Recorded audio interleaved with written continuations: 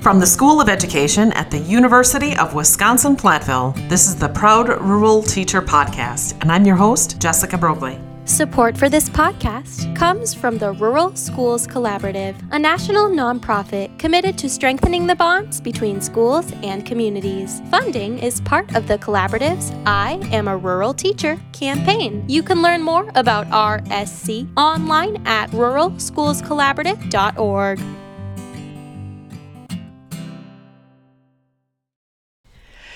It's been a while since I've headed up to Minnesota for an episode, and this one certainly will not disappoint. Today I'm featuring two teachers from the Goodhue School District, just north of Rochester by about 40 minutes. Now, Goodhue is certainly rural, with a total K-12 population of just over 720 students. And I found this story by happenstance, really. So I wanted to do a story on a school in the Driftless of Minnesota that paid special attention to engagement with the outdoors or conservation. And sometimes these stories are so hard for me to find because I'm several counties away. So I jumped on Twitter and began searching fishing Minnesota kids. Just those 3 words. And there I found a tweet from Goodhue teacher Robbie Abner talking about the Goodhue Fishing Club. And oh my, did that lead me to a great story. Come with me to learn how teachers Robbie Ebner and Matt Halverson are connecting kids with the land in 3 different ways. And after you're done listening, be sure to read the show notes for relevant links. So today I'm joined by teachers Matt Halverson and Robbie Ebner from the Goodhue School District in the upper Driftless region of Minnesota. So thank you for joining me today. I sincerely appreciate it and was thankful that you had tweeted about the good work you're doing in your school district. So let's start off with first, tell me who you are and what you do in the school district. All right. Well, I am Robbie Ebner, and I teach middle school social studies. This is my 11th year here in Goodhue. I started out teaching second grade, taught second grade for about 4 or 5 years, and then switched over to middle school. Also, besides teaching, I coach football and then coached basketball for a while, do the fishing club, and then just a lot of other odd and end things. As Matt and I were talking with you earlier, we also do driver's ed. I have a wife. My wife works here at the Goodhue School District. She's in charge of the technology and community ed program. And then we have 2 sons. One's 5 and one's 3. So pretty active in our community and in our school district. Absolutely. Sounds like it. Matt Halverson. I'm the high school biology teacher. This is my 12th year here. I coach football, as well as the head boys basketball coach, the Envirothon advisor. And then, as Robbie mentioned, we're part 2 of the 3 parts of our driver's education program. I'm also married to my wife, Maria, who works at Mayo in nearby Rochester. And we have a daughter, Josie, who's 3, and son, Ben, who will be 1 in a couple weeks. So your paths must cross frequently during the school year. Yeah. Yes, I think our life paths have kind of crossed. We both graduated from Rushford a year apart. So we were on a lot of sports teams and stuff together. Our parents have been great friends. College, we went to Winona State both, and lived together for a few years at Winona State, and just kind of happened that 2 teaching jobs opened up in Goodhue. Matt was here a year before me, and then talked about the great things in the community, and I also applied here, and that's how we're both here. Robbie's the little brother that I never wanted. Do you live don't you live next to each other? Yeah, well, we're neighbors technically now, so. That's a good thing you guys get along so well. Yeah. So let's then paint me a picture. I mean, on the map, I know where Goodhue is, and that it seems to be a rural community, but that's about all I know. So can you describe to me what Goodhue is like, the community, the school, etc.? Yeah. So it's a town of just over 1,000. It's got a lot of like Irish and German descent. and a lot of big families, a lot of farming families. So we have a lot of dairy farmers, a lot of pig farmers, beef producers up here. And so, one of the things I think both Robbie and I saw as far as potential in the school is just there was a lot of kids that were already outside. They were already doing things outdoors, but we didn't necessarily have an avenue for them to display this knowledge. We've have FFA. The FFA program's been really strong here. So as far as the town, it's a town of 1,000, a lot of very blue collar, a lot of agriculture in here. That's basically our main industry, that in the school.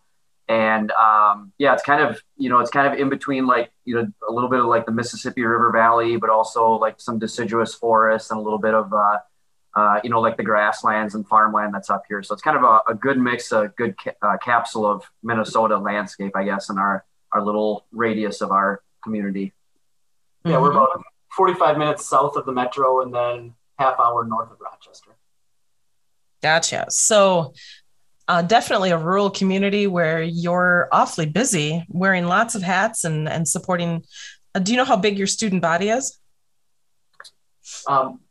We average roughly 50 to 60 kids per grade. There we go. Mm-hmm. And today you were at Envirothon. Now, I have no idea what that is. I did look it up. Was surprised to see that it's, a program. So tell me about that. So in where Robbie and I graduated high school was Rushford Peterson. And Rushford Peterson had a very, very good program. It was headed by, it was actually the ag teacher, Craig Colbinson. And Rushford Peterson would win the state championship of Envirothon almost yearly. And when you win the state, then there's actually, it's a national thing. So they would go to trips, like the Nationals one year were at Nova Scotia, and then they went to New York City, Missouri. The year that when I was a senior, we went up to Winnipeg, Canada. So there was all these, a group of 5 students that were going to all these cool places because of this event. And it's kind of a little known secret, this competition. I wish it was, more prevalent. I wish there was more schools, but basically you're in this group of 5. So, you as a team, you work together with that group of 5, and you're tested in the areas of soils, waters, forestry, a current issue, and then the special topic is also with that. And so there's a written test, but you're also doing hands-on things. So like forestry, you're identifying trees. Wildlife, you're identifying tracks and furs or scat. In the aquatics, you might be doing like a water turbidity test or checking for clarity or dissolved oxygen. So it's just kind of a unique thing. I try to explain it to, it's kind of like it's like an outdoor knowledge bowl. It's a combination of a little bit of knowledge bowl, a little bit of FFA, but it's kind of got its own flavor. And I think that's why Robbie and I like it so much, is because we get to maybe work with students that we don't on the hardwood or on the gridiron or in athletics. And so I think both of us enjoy that aspect of Envirothon. So you take these 5 students to, where were you today? So you start off with a regional, and in Minnesota, we have 8 regions. And so basically we're in the Southeast region, which is 8 counties. And it's all the schools within there. And then at the regional competition, if you get in the top 3, then you advance to the state competition. And the state competition bounces around to literally every corner of the state of Minnesota. So we've gone to Duluth, we've gone to Worthington, we've gone to, this year, because we got a state trip, we're going to Fergus Falls, but it's been at St. John's University. So it's kind of nice because it's not the same thing over and over again. And it also allows our kids to see different corners of our state as well. And how do they prepare? So it's, from an advisor aspect, one of the things that they do is they're given a scenario. So this year, the scenario was all about, it was a concert, and it was a concert that generates like a lot of garbage, a lot of waste. So what the students had to do is they had to develop a way to basically reduce the impact, the carbon footprint, the amount of waste that was generated. And so as far as preparation, a lot of the preparation goes into creating an oral presentation that they have to give. But then also you're studying about aquatics, you're studying about soils, wildlife, forestry, within those topics. So like I said, with forestry, you might do some tree ID. So as advisors, we take them outside and we show them, what's the difference between a black spruce and a white spruce. Or soils, we teach them how to do the soil texturing. So it's a lot of work that you really, you get out what you put in. So if a team is really gung-ho and they do a good job, they're going to do really well. At the same time, sometimes if you have a team that doesn't try, you're going to struggle. But as we said, we're in a rural community and they've been exposed to this throughout their entire life. So it's just been an easy avenue for us to add to their knowledge of basically what they already know or have a foundation of. Yeah, we really find that the students, they buy into it because a lot of them do see themselves having a future in agriculture. So they find purpose in it. They find meaning to it as just kind of a introduction to maybe what a future career would look at. And it's almost works as like a job fair because they get to meet a forester. They get to meet someone who works for the SWCD. They get to meet someone who, works for the DNR and kind of ask them questions about their job too. And basically a intro to what a future career could be for them. What would a school do if they have more than 5 that want to do it? So we've had times where we've had 6 teams. Oh, you can have multiple teams. Okay. And so like this year, Robbie rounded up the middle school really well. So we had 3 middle school teams. So a school, I guess, I don't know if there's a cap, but a school can bring multiple teams. So if you have, you do a little questionnaire, you got 15 kids. Well, okay, perfect. You can bring 3 teams. So there's no, you don't have to cut. And then you can also have alternates. So if a kid is gone or gets sick or decides not to do it, then you have someone that can go in their stead. But, going back to it being such a well-kept secret, I just wish it wasn't, because every rural school has these kids that have a knowledge in soils or hunts and knows how to identify waterfowl, and so it's a matter of finding 5 girls or boys that will, or that can come together and then find one of these regional competitions. But it really is a secret that I wish wasn't as much of a secret. And conservation has such a direct effect to kind of our way of life in a rural area. So I think, like we mentioned earlier, it's just a way that they feel connected to it and they feel a lot of purpose within it. Doesn't Envirothon sound amazing? I'm going to leave links where you can learn more in the show notes. Now, after the break, we're going to learn about their incredibly popular fishing club and their school forest. Rural teachers work hard as classroom instructors and community leaders, and here at the Rural Schools Collaborative, we want to celebrate their stories. That's why we partner with the National Rural Education Association to bring you the I Am a Rural Teacher campaign. Read and listen to teacher stories, share your own, or visit our Teach Rural job board to view openings across the country. Visit IamARuralTeacher.org to learn more. I'm a rural teacher. I'm a rural teacher. I am a rural teacher. I hear that you've also started the fishing club. Now, how long ago was that? And how did that get started? That when I looked on the map, I didn't see any water source in Goodhue. And I thought that was really interesting because I just assumed, Minnesota lakes everywhere. So how did you get started? And why did you get started? Yeah. So this was even when I was in college. I taught like a little community ed fishing class in Rushford.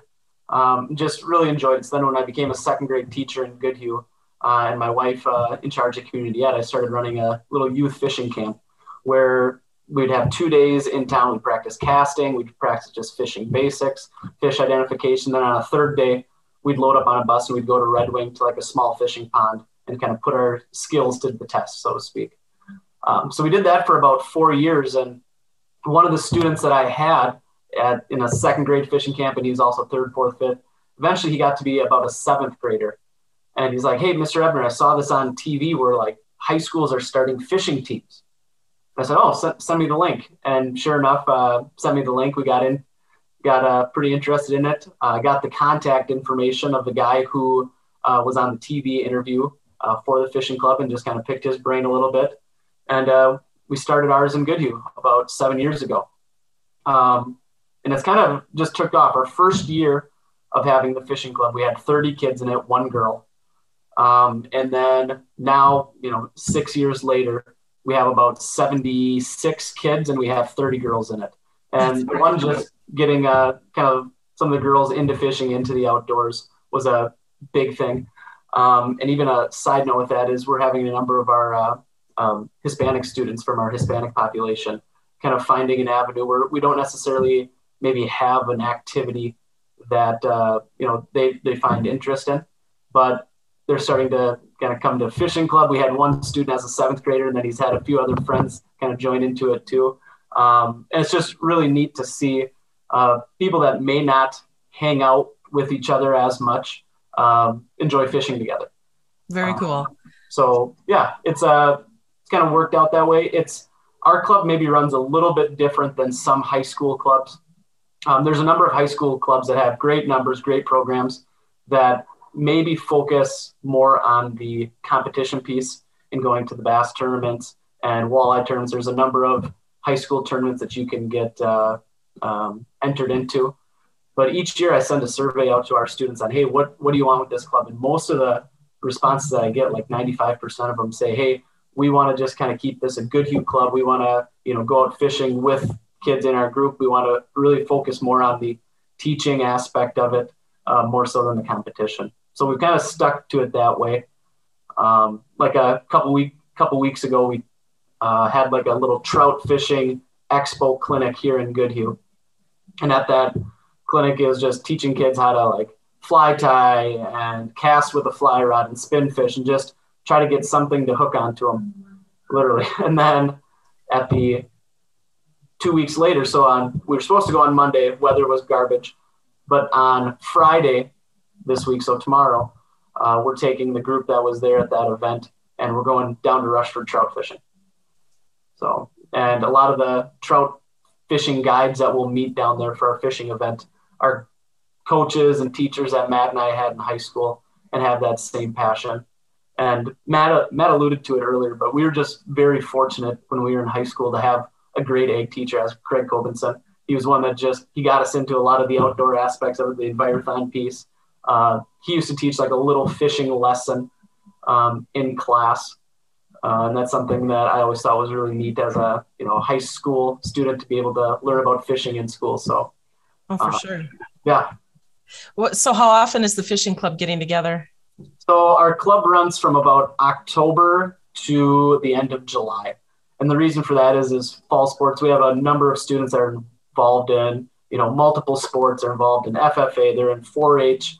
And our state or in our county fair is in August. So there's a lot of things that go on in the fall where, and, a lot of them do still live on farms and, they're very heavily involved in the farm, especially in the fall harvest. So we've ran it during that time period. We probably get the most people involved in the winter when we do ice fishing events. And this trout fishing event is always a big event too. The summers, just with schedules and like I said, them being involved in so much, it's tough to get all 76 there at once. But we usually get about a half to 40% of them to show up for an event at any given time. And 76 is a significant part of your student body. Yeah. That's a lot. Yeah, and we have monthly meetings. We have little things that come up. We have the local conservation officer come in just so that they can, meet them on a, I don't want to say a non-threatening basis, but just meet them when they're not out in the field, so that they can, know their purpose, know what it is that they're doing and looking for. And yeah, it's just nice to meet them. Where are you taking them? So you mentioned Rushford. Yep. So ice fishing, where are you going fishing? Like I said, I didn't see water source in your town. So how far are we traveling? So we're only 10 minutes from Red Wing. So Mississippi River's not too far away. With ice fishing though, just with the ice not being, very trustworthy, I guess, at all times of Mississippi, we tend to go to a lot of smaller ponds and kind of backwaters in the area. We'll go down to Chesterwood. That's kind of a big one. That's down by Rochester.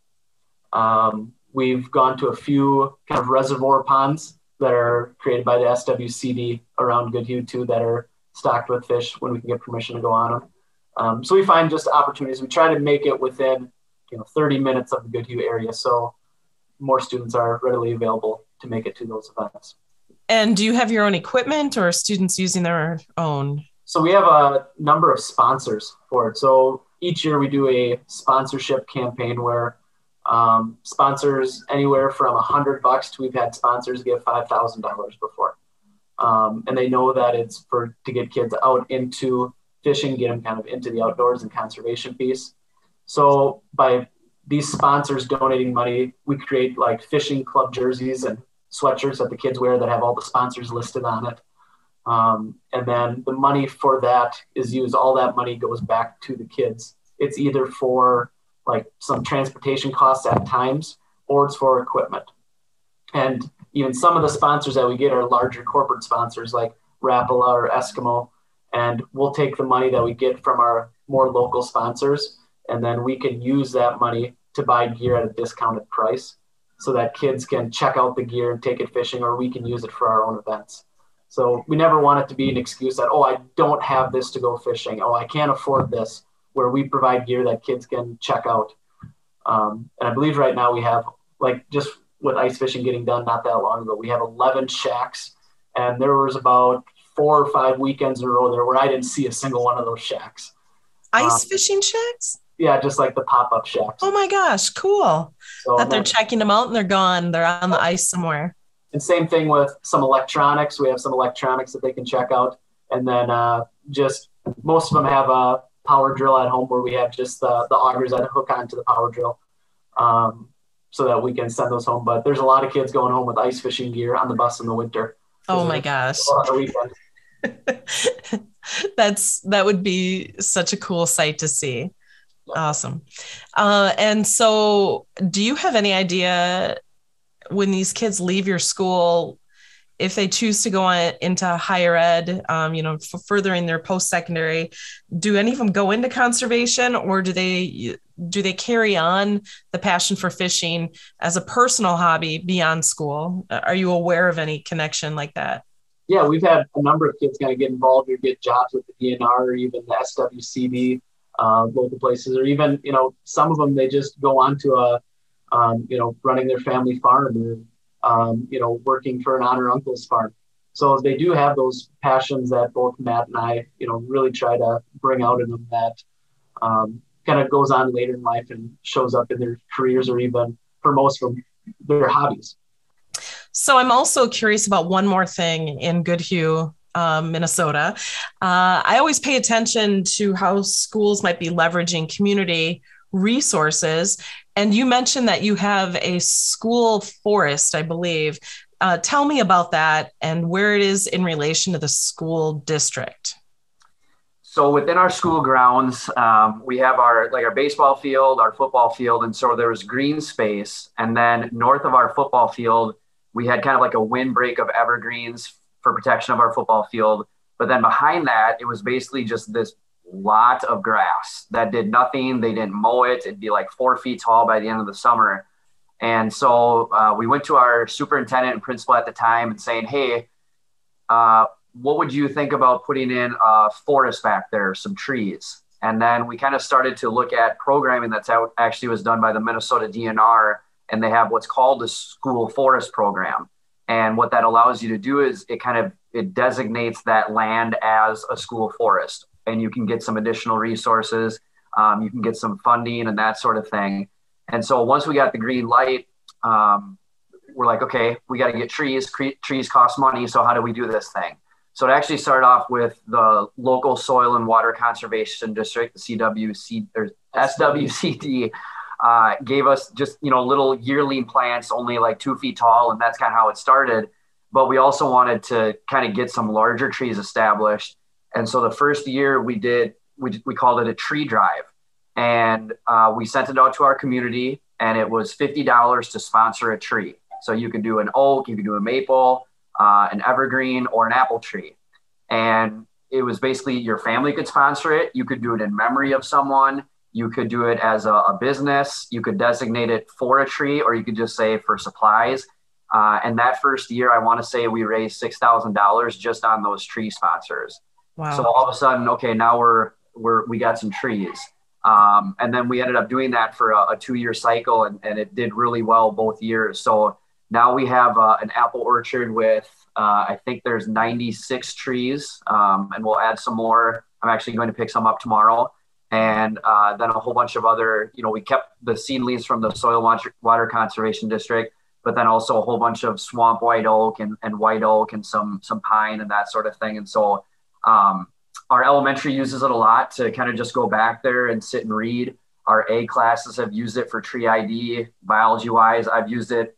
We actually do all of the apple pruning and apple picking with my classes. But what's cool is in the fall, last year was the first fall that we actually had apples, and people would just walk through, grab an apple, and then carry on their merry way. So it's just kind of a way that if they sponsored a tree, you can grab an apple and have a snack. Or even if you didn't, hey, what's this? Oh, this looks like apple. I'm going to eat this apple or whatever. So it just gave us a green space for our students, but also our community uses it a lot also.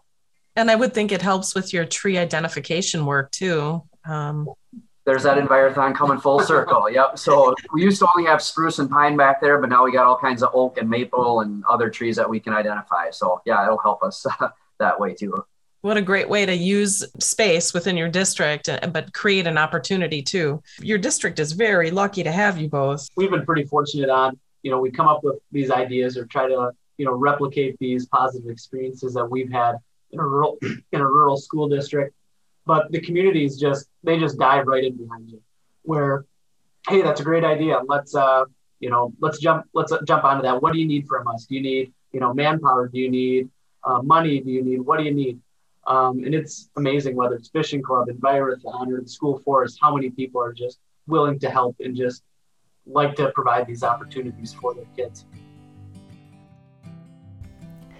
Many thanks go out to the Goodhue School District and community for your continued support in creating these amazing learning opportunities for kids. No doubt, Goodhue, Minnesota is a great place to raise a kid in rural Minnesota. And of course, we have to thank teachers Matt Halverson and Robbie Ebner for going above and beyond. You clearly wear many hats, and yet you go above and beyond and create these amazing opportunities. Without your advocacy, I'm not sure that these things would have come to fruition in the same way that they have today. I also want to note the fact that they referenced a teacher that had impacted them so much. Impactful teaching is often cyclical or kind of a generational thing. So, of course, I want to thank Craig Colbinson for impacting them, which in turn impacted these students.